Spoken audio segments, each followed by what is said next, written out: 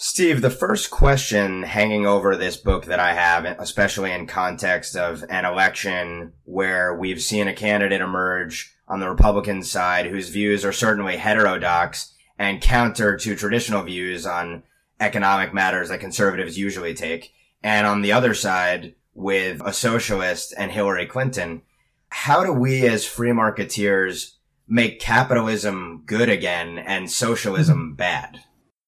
Well, when I debated Paul Krugman, who's one of the kind of leading liberal economists in this country and writes for the New York Times, and as you know, Ben, I was the chief economics writer for the Wall Street Journal for 10 years, so it was sort of Wall Street Journal versus New York Times, and we really clashed over this idea about whether socialism or capitalism makes more sense for America. And to me, it's not a tough debate, because if you look throughout history, free market capitalism has defeated socialism, communism, whatever you want to call it, in every instance. And you look around the world today at what's happened in the socialistic countries, whether it's Greece or whether it's Argentina or Venezuela or France, or whether it's what's happening in Puerto Rico now with the bankruptcies, or whether it's my home state of Illinois or Detroit.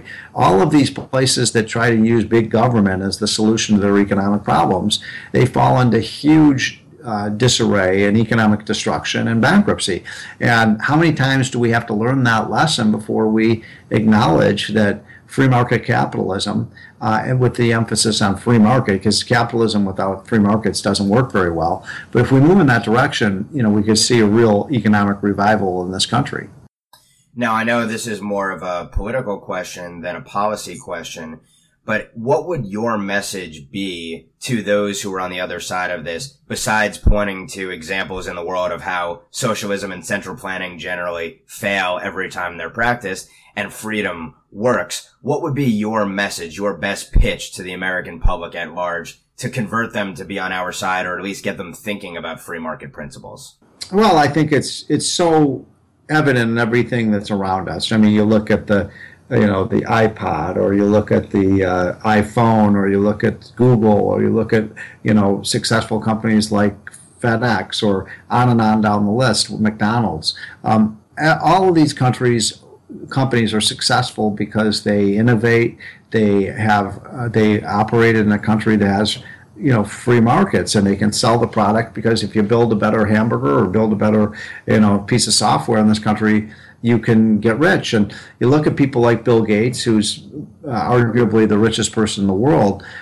He's obviously worth tens of billions of dollars, but look at all of the wealth that he has created for people all over the planet. And that didn't happen by accident, Ben. The way these great products get invented and put into the marketplace is through the free enterprise system. And that is so frustrating. I mean, think about this. What did the communists or the socialists ever invent? How do they innovate? They just copycat off of what we do. And so we need to keep this system alive. And I would make one other point, this kind of moral case for capitalism, which is that, that we want in this country everyone to have an opportunity to realize their whole full human potential, whatever that might be, whether it's in music or the arts, or whether it's in sports, or whether it's in business, or whether it's in academia. We strive for excellence, and we strive to be the best we can be. And capitalism really provides you that opportunity. So in socialistic countries, they tell you where you're going to be.